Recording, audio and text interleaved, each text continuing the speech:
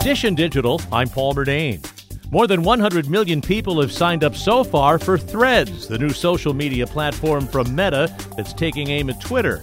CBS tech contributor Ian Sherr says despite its fast start, it remains to be seen if Threads can compete with Twitter. The larger question is still whether or not Instagram/Facebook can find a real audience for this app. We've seen a lot of niche social networks pop up over the years, and they've been able to continue with a few million users. But getting to the hundreds of millions of users that Twitter had and the influence that came with it is the big question mark. Threads is joining other startups like Mastodon, Blue Sky, Spill, and Hive Social in trying to knock Twitter off its perch.